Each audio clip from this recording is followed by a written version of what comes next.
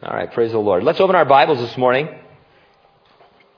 I'm excited to study God's Word and to work through it. And so interesting, isn't it, to actually go through books of the Bible, chapter by chapter. You encounter things that sometimes you think, that's in the Bible, or stuff that you would never really read hardly or certainly teach on.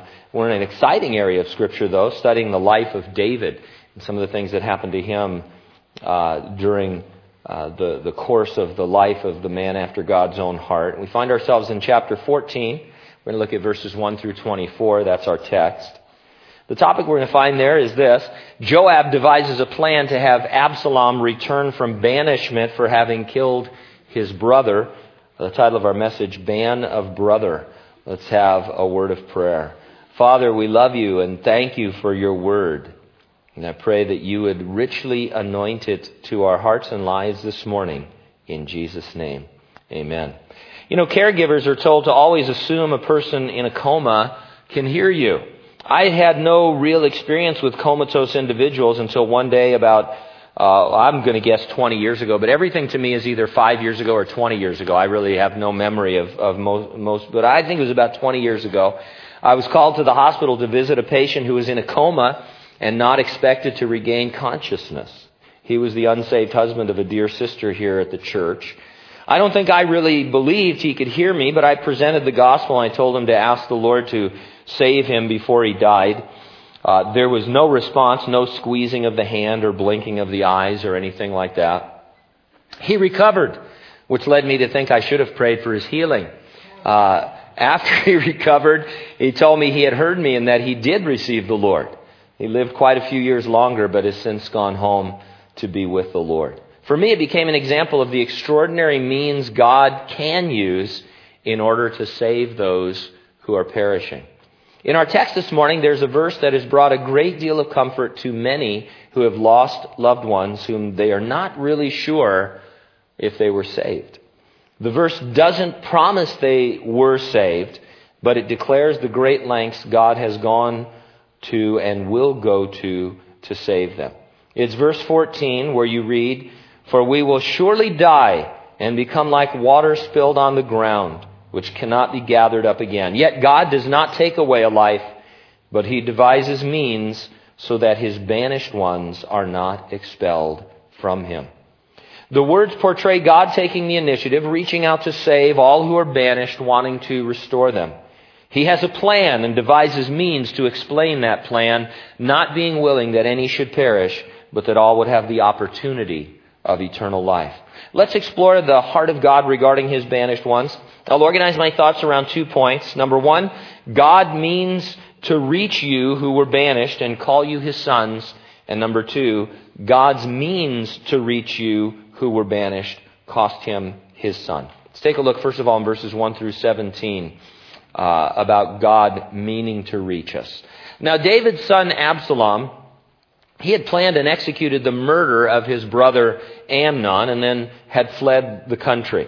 David loved Absalom and he longed for his return. As a father, he might be excused for overlooking the murder, but not as the king. As the king, he had an obligation to execute justice. Joab, David's courageous but crafty commander-in-chief, decided to help David with his dilemma. And so we pick up the story in verse 1. "So Joab, the son of Zeruiah, perceived that the king's heart was concerned about Absalom." Joab had David's best interests in mind. A father was missing his son. He probably also had the best interest of the nation in mind. Absalom seemed the very best candidate to succeed David on the throne. Absalom was very popular with the people, and his absence from kingdom life undoubtedly was having a demoralizing effect. In about a chapter, however, Joab is going to regret his decision. Absalom will rebel against David, tearing the kingdom away from him. It's pretty clear, to me at least, that Joab was not really being led by the Lord in these devices. Good intentions are no substitute for prayer and the leading of the Holy Spirit. I guess the bottom line is, if you want to be frank, we're not really smart enough to figure out exactly what should be done in every situation. And though we may have good intentions to help individuals or to do good things, we really need God to lead us because He sees a little bit farther than we do. And so I think Joab had nothing but the best intentions, but it was absolutely, it's going to turn out very badly, as we're going to see, for David and for Absalom and for the nation. Verse 2, and Joab sent to Tekoa and brought from there a wise woman, and he said to her, please pretend to be a mourner and put on mourning apparel, and do not anoint yourself with oil, but act like a woman who's been mourning a long time for the dead. Go to the king and speak to him in this manner. So Joab put the words in her mouth. Nathan the prophet had earlier come to David with a parable that exposed his sins and led him to repent of his sins of adultery and murder. Joab is mimicking what Nathan did, only they are his words, not the Lord's. Joab put the words in her mouth. We should not try to duplicate the moving of God's Spirit in the energy of our own flesh. When we do, the results are, to be kind, less than spiritual. This happens all the time. I have to be careful because not everything that everybody does is always, the flesh. But it's very common for, somebody to go somewhere and to see something, and maybe there's a move of the Spirit and something's happening, and then you think, okay, I want to do that back where I am. I want to bring that over here. And then when that's not happening over here, you think, well, I'm going to make it happen over here. Because I was really touched and it was a blessing, and if God can do it there, then He can do it here. Our point has always been God can do something else here. God has His own plan for right here, and we should be seeking His mind and His heart for us rather than for some other group. I've come over the years to really be, there's a fine line between critical and cynical, but I'm very critical of things that sweep through the church, where, God is doing something and then all of a sudden every church has to do that same thing. Oh, are you guys doing this? Yeah, no. What's the matter with you? This is what God is doing everywhere right now, as if God can only do one thing at a time. It makes me think that God is very single-minded. The way we portray Him. It's like, please don't bother me with any other ideas right now. I have to do this program right now in every church in America. And once we're through with that, we'll move on to the next thing. And so we just want to be seeking the Lord. And so, Joab means well. He thinks, Nathan had some success with David with this story thing that he went and told. Maybe I could come up. And he comes up with a really pretty good story, as a matter of fact. And it's well acted out. But it's all Joab. And it turns out very badly. Verse 4, and when the woman of Tekoa spoke to the king, she fell on her face to the ground and prostrated herself and said, help, O king. And then the king said to her, what troubles you? And she answered, indeed, I am a widow. My husband is dead. In case David didn't understand, that. Now your maidservant had 2 sons, and the 2 fought with each other in the field, and there was no one to part them. But the one struck the other and killed him. And now the whole family has risen up against your maidservant. And they said, deliver who struck his brother, that we may execute him for the life of his brother, whom he killed. We will destroy the heir also. So they would extinguish my ember that is left, and leave to my husband neither name nor remnant on the earth. You got to give Joab props for creativity. I mean, this is not just a great backstory, well acted, but it's actually very pertinent to David, as we'll see. 2 sons fought.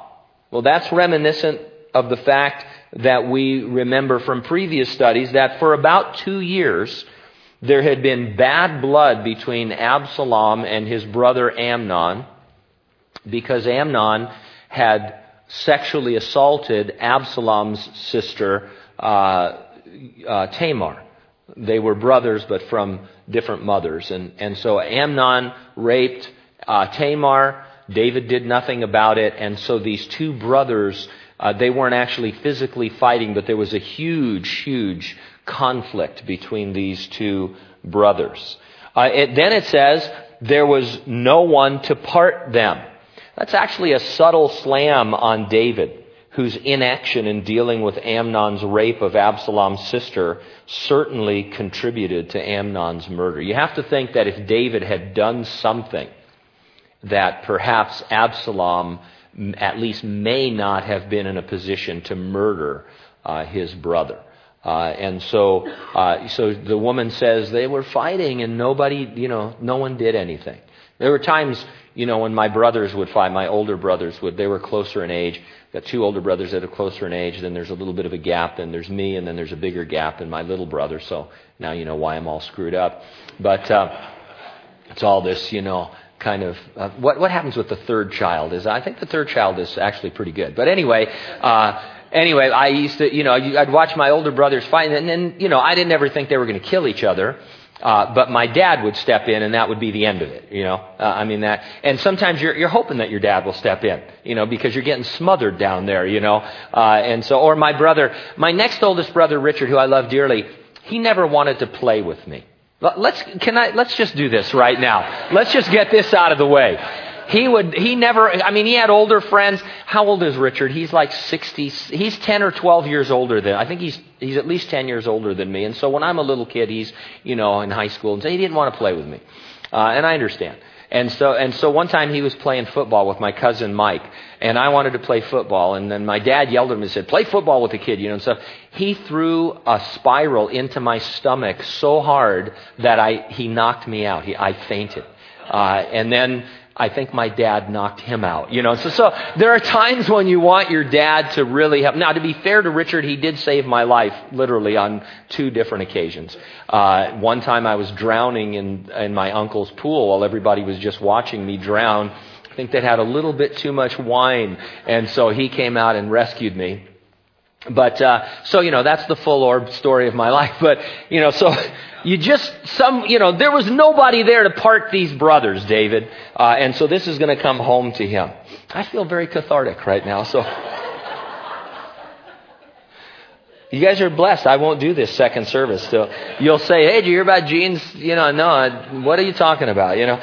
Now the heir to the throne, Absalom, was in danger of being executed. That's another point of contact. Just as she would have no heir to carry on her husband's name, which was very important in the Jewish culture, more so than it is in many modern cultures, the heir would be killed. And so verse 8, the king said to the woman, "Go to your house and I will give orders concerning you." This is kind of David's way of saying, let me think about it. He wasn't ready to render a judgment. But the woman pressed in on him. Verse 9, and the woman of Tekoa said to the king, "My lord, O king, let the iniquity be on me and on my father's house, and the king and his throne be guiltless." This is insightful. It's a recognition that what she was asking was outside of God's law. And so she had asked David basically to ignore the fact that her one son was a murderer. And David said, I'm going to have to think about that. Which is something that you say when the answer is no, and you just don't want to say that. And so she said, "Look, I know what the problem is. The problem is I'm asking you to do something that you really shouldn't do, that you really can't do as the king.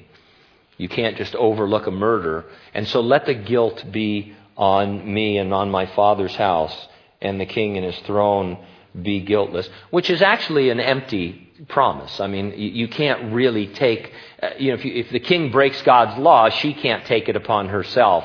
But she's probably just plying him and saying, just say you were overwhelmed by, my emotion or whatever. And so verse 10, the king said, "Okay, whoever says anything to you, bring him to me, and he shall not touch you anymore." And so David's kind of wanting to go a little bit halfway here.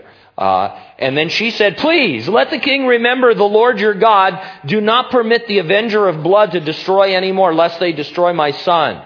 And he said, "As the Lord lives, Not one hair of your son shall fall to the ground. So David, it looks like his second strategy was to put some kind of a warning out. He goes, well, I can't really just pardon this guy, but let me just say, one of these things that if you kill her son, well, boy, are you going to be in trouble. And so she says, no. Stop the avenger of blood, which is what they call. They had a pretty interesting system in those days. It was a kind of a Sicilian system, I like to call it. If someone killed someone in your family, then someone from your family killed them. They also had cities of refuge in Israel. So if you're out in the field and you accidentally kill somebody, or any place for that matter, if it's a case of manslaughter, you went to the city of refuge, and then they would hear your case, and then they would make a judgment. And if it turned out to be manslaughter, there were certain penalties, but not the death penalty. If it turned out to be murder, the city of refuge offered you no hope, because then you were executed by the avenger of blood, by the person in the other person's family who was the designated Guido to take care of those kinds of things. And so David says, I'll warn everybody that they're going to be in big trouble. And she says, no, you have to stop this right now. And so then David finally, he gives in. David's a sucker. This is why sometimes they never let you get to important people, because they're suckers, They don't like to say no. They have all this power and stuff. But when you really get into their face, it's like, all right, David was like that. So she goes for the clothes and got David to definitely commit.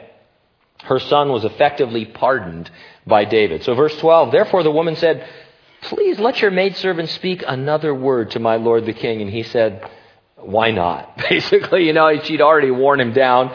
And so the woman said, why then have you schemed such a thing against the people of God?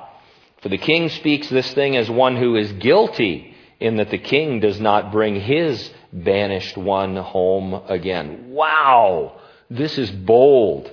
It's like calling David a hypocrite because he was willing to do something for her that he wasn't doing for himself and for the nation. By the way, boldness by itself isn't always an indicator that the Lord is using someone to rebuke you.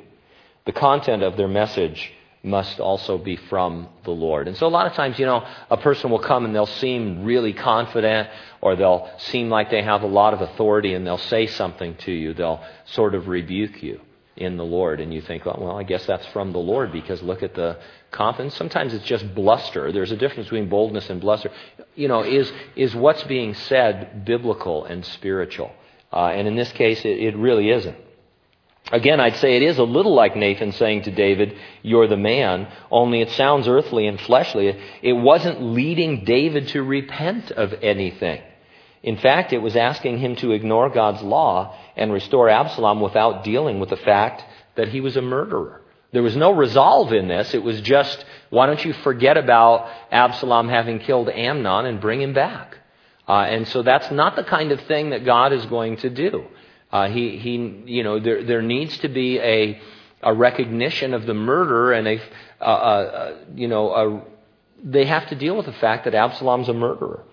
Verse 14, for we will surely die and become like water spilled on the ground, which cannot be gathered up again. Yet God does not take away a life, but he devises means so that his banished ones are not expelled from him.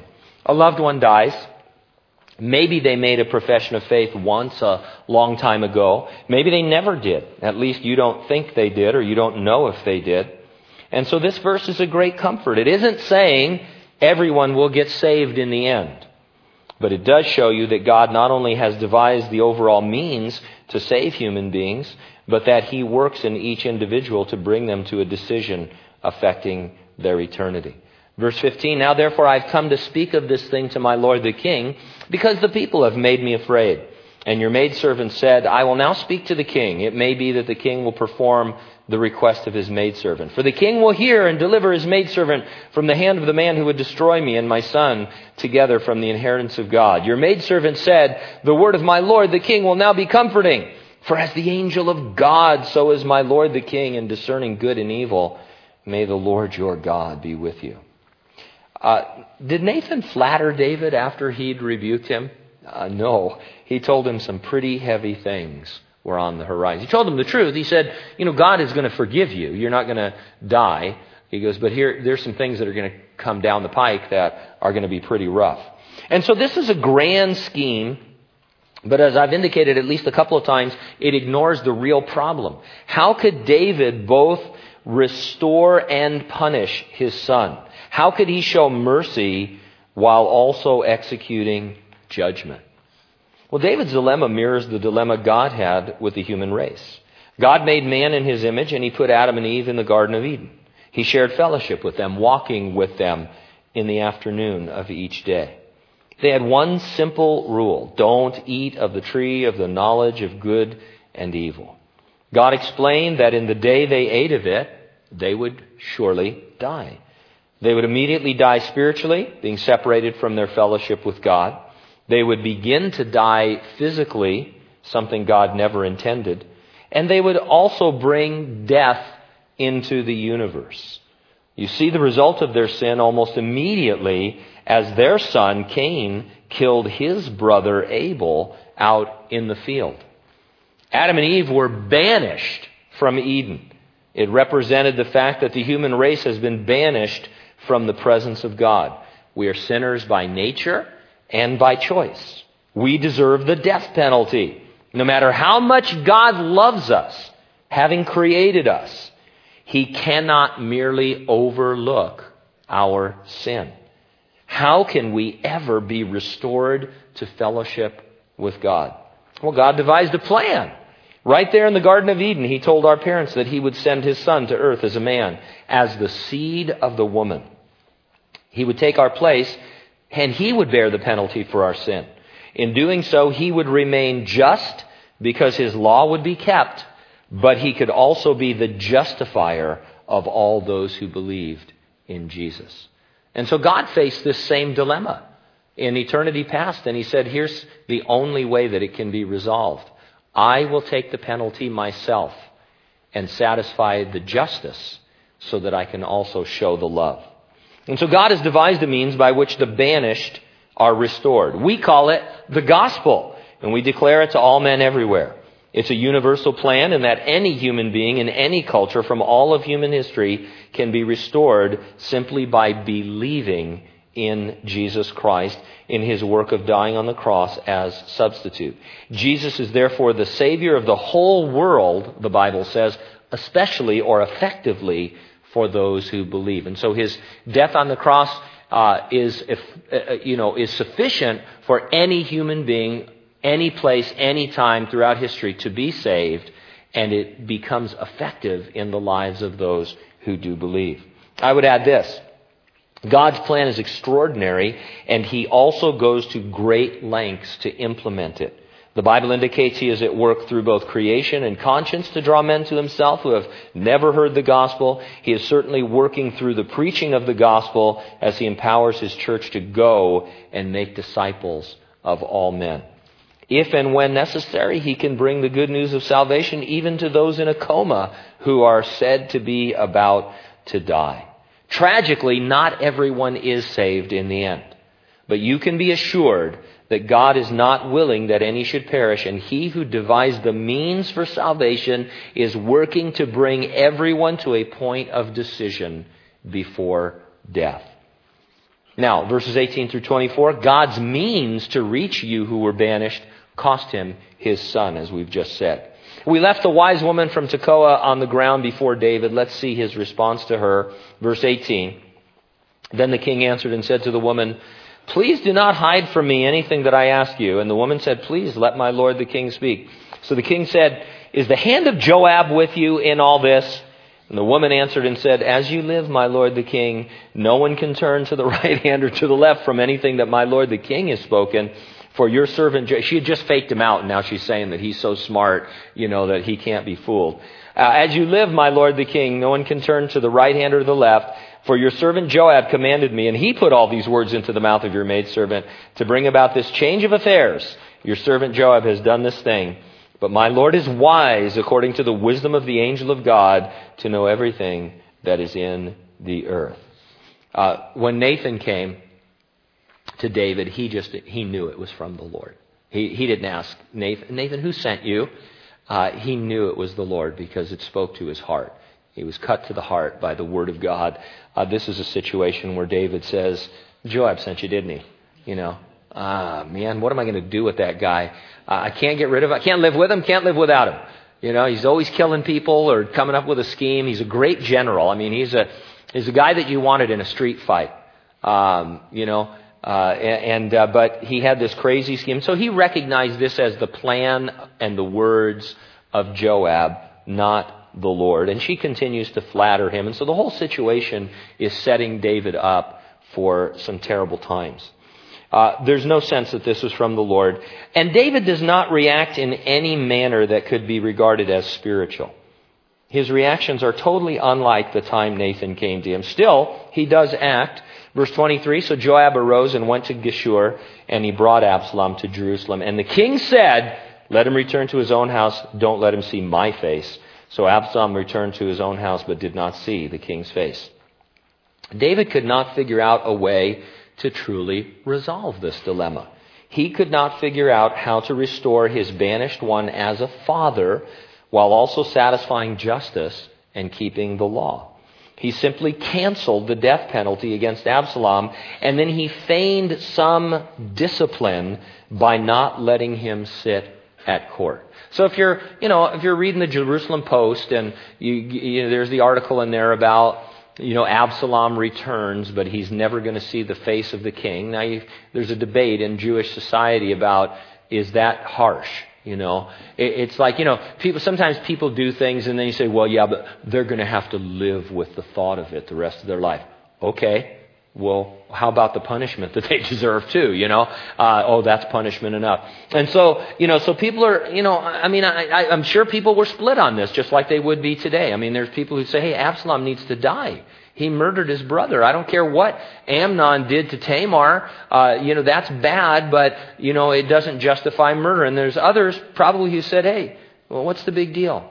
Amnon was an imbecile. I think he deserved to die anyway. David didn't kill him. And so, Absalom, why kill Absalom? And just, David's not seeing him. And that hurts bad enough that he can't, eat the delicacies at court and all that. And so, but it doesn't resolve the problem. You don't look at it and say, it's not like years later when Solomon says to the two ladies who are arguing over the baby, he says, well, cut the baby in half. And you get half and you get half, and then it's like, oh, wait a minute, let her have the baby because I love the baby. And so, it isn't a Solomonic kind of a thing, it's just like, oh, all right, I've been fooled. Joab, you faked me out. I don't understand why David couldn't just say, get out of here. This is a joke. This is a lie. Joab, you're an idiot, I'm not going to do any of that. And so, I just promised to do some made up thing. I'm not going to do that, But instead he goes, oh, all right, let's get Absalom back. And here's what I'll do. I'll spank him good. He'll never see my face again. Okay. And then here's the bad thing. Here's the worse than all of that. There's no change in Absalom. Absalom, who murdered his brother and was banished, a kind of a self-banishment. Then he gets brought back, and there's no change in his heart wrought by this feigned mercy that he's shown. He goes on to rebel against his father and seek to kill his father and take over the kingdom. More and more, people think God is like David in this story, pardoning without regard to sin and his broken law. The latest Barna polling data shows that millions of Americans believe that in the end, God will save everyone. Among Christians, 1/4, 25% of born-again believers. I know we'd have a lower percentage here, like 0, but if this were representative of the Barna poll, these are people who identify themselves as born-again Christians who live for Jesus. 25% of them say that all people are eventually saved or accepted by God, and that it doesn't matter what religious faith you follow because they all teach the same thing. God is love, and He desires all saved. But God is holy, and He cannot act as David did. He cannot ignore sin for the sake of His love. If He did, He would not be God, because it's in His nature to be holy and just. So David was both a father and the king. As father, he wanted to restore his son. As king, he should not overlook justice. God is both father and king. His solution to the dilemma is the only possible solution. It cost him his own son on the cross to save his banished ones. And so as God, his law is satisfied, as king rather, as father, his heart is fulfilled. Every religion, every philosophy is an attempt to deal with the dilemma of this human condition. The solution men come up with, apart from God's revelation of the gospel, always involves some half-hearted compromise with the problem of sin. Religion suggests that certain works that you can do, which supposedly make you righteous, earn you salvation. But really all that does is cheapen God's holiness. It elevates man and devalues God. So God says, I'm perfect. And the standard you must hit is perfection. And then men come along and they say, maybe if I knock on a bunch of doors and ride my 10-speed all over the world, or maybe if I do these 15, works of righteousness, or have this sacrament or this ceremony or whatever, maybe I will be as good as God. Maybe God's not really serious about how holy he really is. He'll relax my standards in the end. Or I'll die and I'll have a second chance. Because really, God, we wouldn't really allow anybody to go to hell, would he? And stuff. And so more and more people think that way. They think, God is holy, but they act as if he's not. They act as if they can be in the presence of this holy God by doing a few good works or suffering on their own. And it cheapens the nature of God. Philosophies, by and large, ignore God altogether, and then they speculate that man is getting somewhere via his intellect and evolution. When I look back on my studies of philosophy at the University of California, it's interesting. The idea always was that finally we're throwing off religion and Christianity especially so that we can get on with the real intellectual pursuits and figure out, how great man is. The truth is, if you look at the history of mankind, we're not evolving, we're devolving. We're getting worse all the time. Smarter, more technical, but technology doesn't, translate into a better human being at all. There's only one way by which we can be made right, made whole, saved. It's the cross on which the Son of God died, taking our place. Now, obviously, in context, we're talking about human beings being the banished ones, but then getting restored through the gospel when you get saved. There's also an application for those of us who are saved, for former banished ones. We can still become prodigals, banishing ourselves, as it were, to seek after some desire or some desires of the flesh. And the same cross by which we were saved, that's where we can find forgiveness and restoration. His justice satisfied, God can and will receive you back with open arms as your Father. So if you're not a believer, you're a banished one by definition. You've been kicked out of the Garden of Eden. But God has devised the way back, and it's the cross of Jesus Christ. You're a believer, but maybe you're living in, not totally, but maybe just in one area of your life as a prodigal, where you're going your own way. The Father is looking for you to return. You've banished yourself, but he is waiting for your return. Now the king had to think of law and justice. The Father cried out for his Son. That is the heart of our Father in heaven, our King. He solved it by coming as a man and dying in our place, in your place. Alexander Maclaren writes, and he says, it is you whom he wants back, you whom he would fain rescue from your aversion to good and your carelessness of him. It is you whom he seeks, according to the great saying of the Master, the Father seeketh for worshipers in spirit and in truth. It wasn't easy for God to restore his banished ones. It's not easy to believe and to be restored to him. But the way has been made by Jesus, by his coming as a man, by his dying on the cross, by his rising from the dead. Let's pray.